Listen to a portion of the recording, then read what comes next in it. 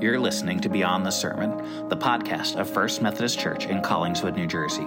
Our goal is to not only share our sermons, but to go beyond the sermon with conversations about what we're learning and what God is doing in our lives and our community. You can find out more information about our church at fumccollingswood.org. Thanks for listening. Have you ever heard or sung this song? How deep the Father's love for us. How vast beyond all measure, that he should give his only Son to make a wretch his treasure. How great the pain of searing loss, the Father turns his face away, as wounds which mar the chosen one bring many sons to glory. Behold the man upon the cross, my sin upon his shoulders. Ashamed, I hear my mocking voice call out among the scoffers. It was my sin that held him there until it was accomplished. His dying breath has brought me life.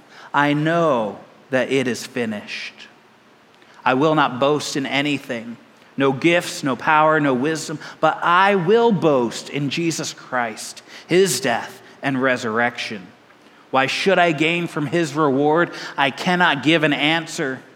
But this I know with all my heart, his wounds have paid my ransom.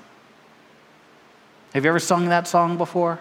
Do you know it? It's a beautiful song that speaks of God's love for us and about how God showed us that love by putting on our humanity and suffering in our place, dying for our sin. And I want to love this song with its beautifully poetic depiction of one of the pictures of how God atoned for our sins and what was accomplished by Christ on the cross. But I get held up by one line in particular, one line that never quite sat right with me. The line I'm referring to says, how great the pain of searing loss, the Father turns his face away. And the idea that God the Father turned his face away from Jesus, who is God the Son, while he suffered on the cross, dying for our sin, accomplishing the plan that God had established from the very beginning to reconcile humanity to himself. It always seemed like some kind of division or separation or brokenness within the triune God, the God who has revealed himself to us as Father, Son, and Holy Spirit, three persons in one being. And I could never quite reconcile the idea of God turning away from God while still maintaining the unity of being that defines the Trinity. I couldn't understand how God the Father could be separated from God the Son and our salvation still be accomplished. After all, did any of the four Gospels actually say that this is what happened? I don't think so, and all the times I've read them.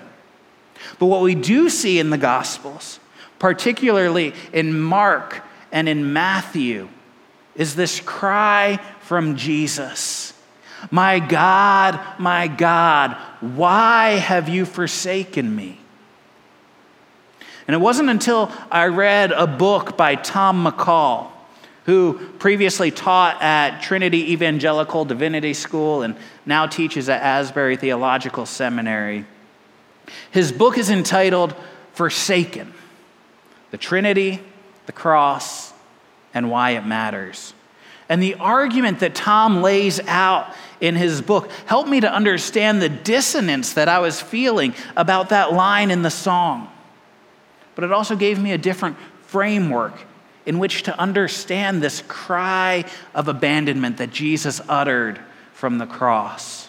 And this is where the crucifixion narrative connects with our summer series about the Psalms.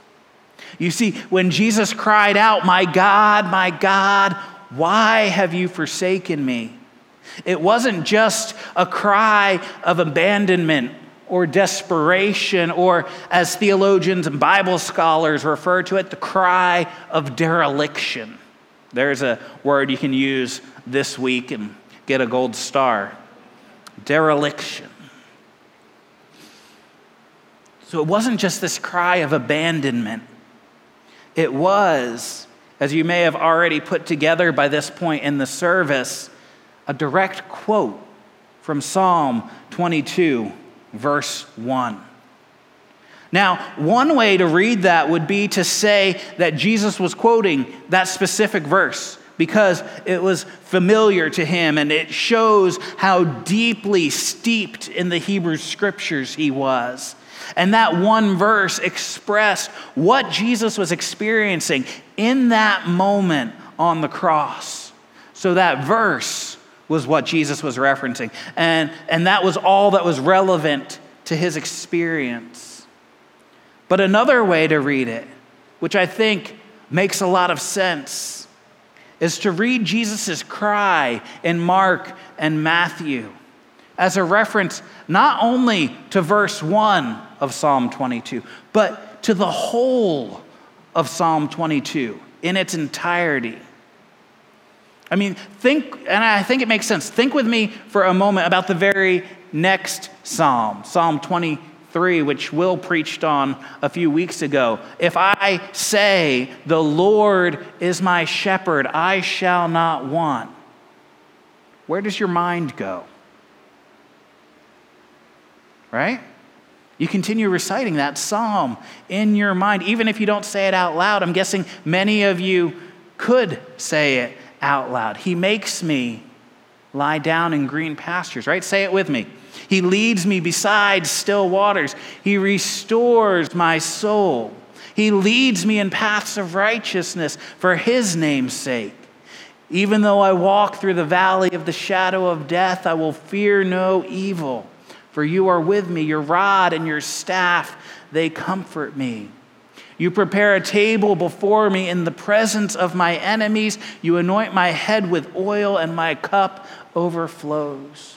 Surely goodness and mercy shall follow me all the days of my life, and I will dwell in the house of the Lord forever. It just comes pouring out of us when we hear those opening words. For those of us who have hidden those words in our heart, like Psalm 119 tells us to. So whenever we hear the words, "The Lord is my shepherd," we hear whatever comes next in the context of the whole of Psalm 23, in the context of the Good Shepherd who provides and protects and guides and blesses.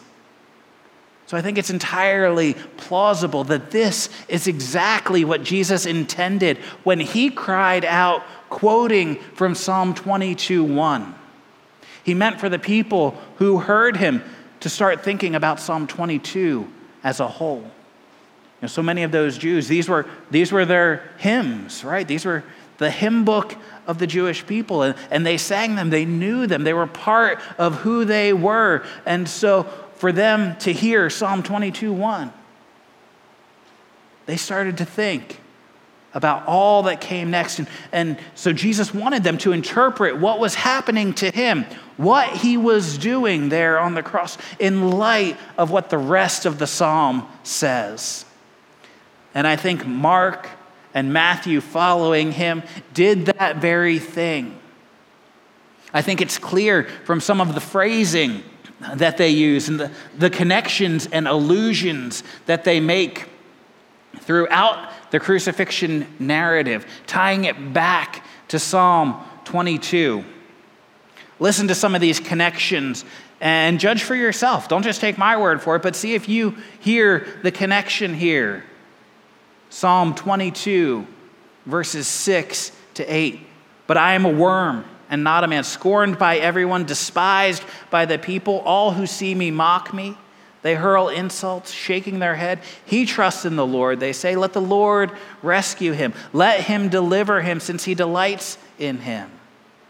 Now compare that to Matthew 27, starting in verse 39. Those who passed by hurled insults at him, shaking their heads and saying, "You who are going to destroy the temple and build it in 3 days, save yourself.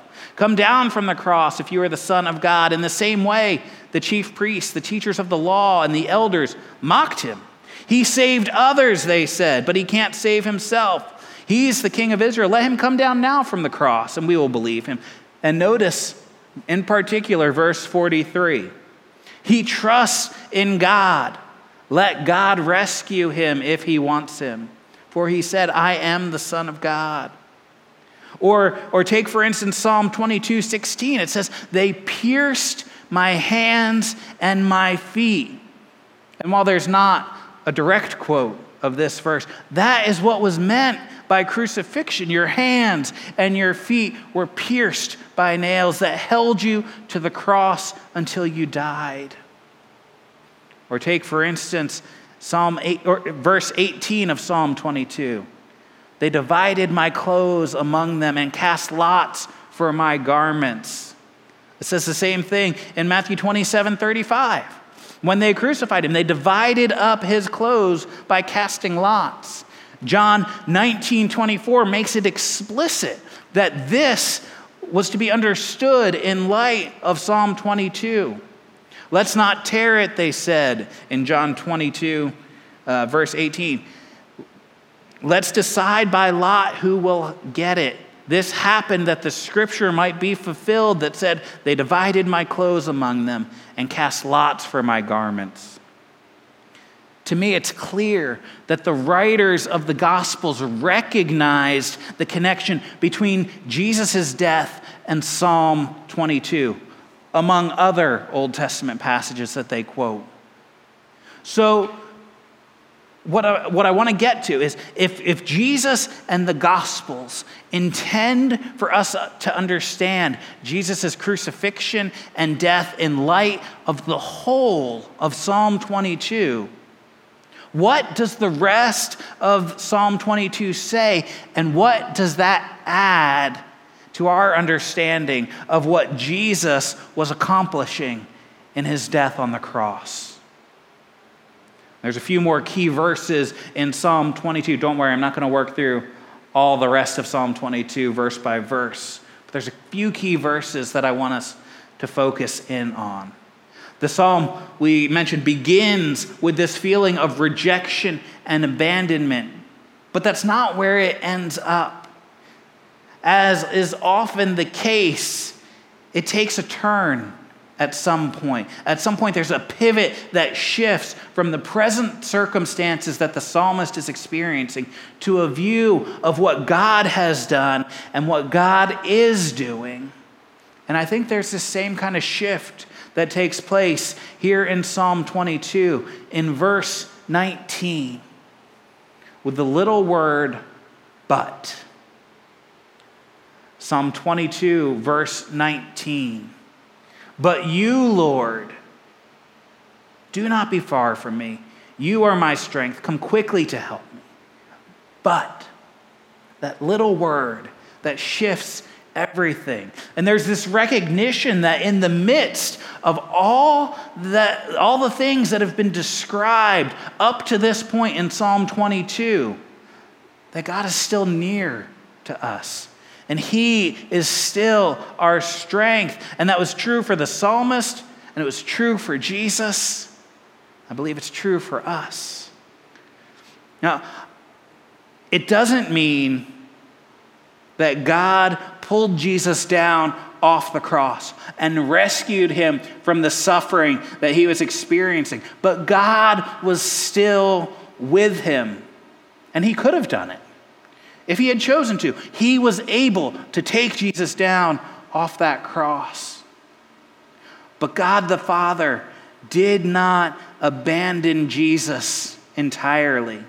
Yes, he's forsaken Jesus to his death at the hands of sinful men, but God has not forsaken Jesus in his sufferings. So we read in Psalm 22, verse 24, "For he has not despised or scorned the suffering of the afflicted one." That's Jesus, the afflicted one. He has not despised or scorned the suffering of the afflicted one. He has not hidden his face from him, but has listened to his cry for help. Even as Jesus bore the weight of our sin, the Father didn't turn his back on the Son, and there was no rupture in the being or relationship of the Trinity. The God who put on flesh and died for us and our salvation is the same God who suffered. Our salvation was accomplished not by an act of God the Father against God the Son, but through the triune God dealing with our sin. So Luke tells us in chapter 23 that Jesus called out with a loud voice. He said, "Father, into your hands I commit my spirit." And John records Jesus' final victorious cry. John says, when he had received the drink, Jesus said, "It is finished." And with that, he bowed his head and gave up his spirit. These are not the cries of someone who has been utterly forsaken, but of one who is looking beyond the present moment. Someone who understands that to heal humanity, his ascent must begin from the very lowest point of human experience. So he descended even to death, so that in his ascent, humanity could be raised with him. I believe Jesus had not only these opening words of Psalm 22 on his mind as he hung on the cross, when he cried out, my God, why have you forsaken me?" But I believe he had the closing words on his mind as well. All the ends of the earth, verse 27 says, will remember and turn to the Lord, and all the families of the nations will bow before him. They will proclaim his righteousness, declaring to a people yet unborn, he has done it. He has done it. Like Jesus said, it is finished. He accomplished our salvation once and for all there on the cross. And as we move into the celebration of Holy Communion this morning, we celebrate the victory that Christ won on our behalf. And we celebrate the sacrifice that Jesus made to make us whole. We proclaim, as Paul said, the Lord's death until he comes again.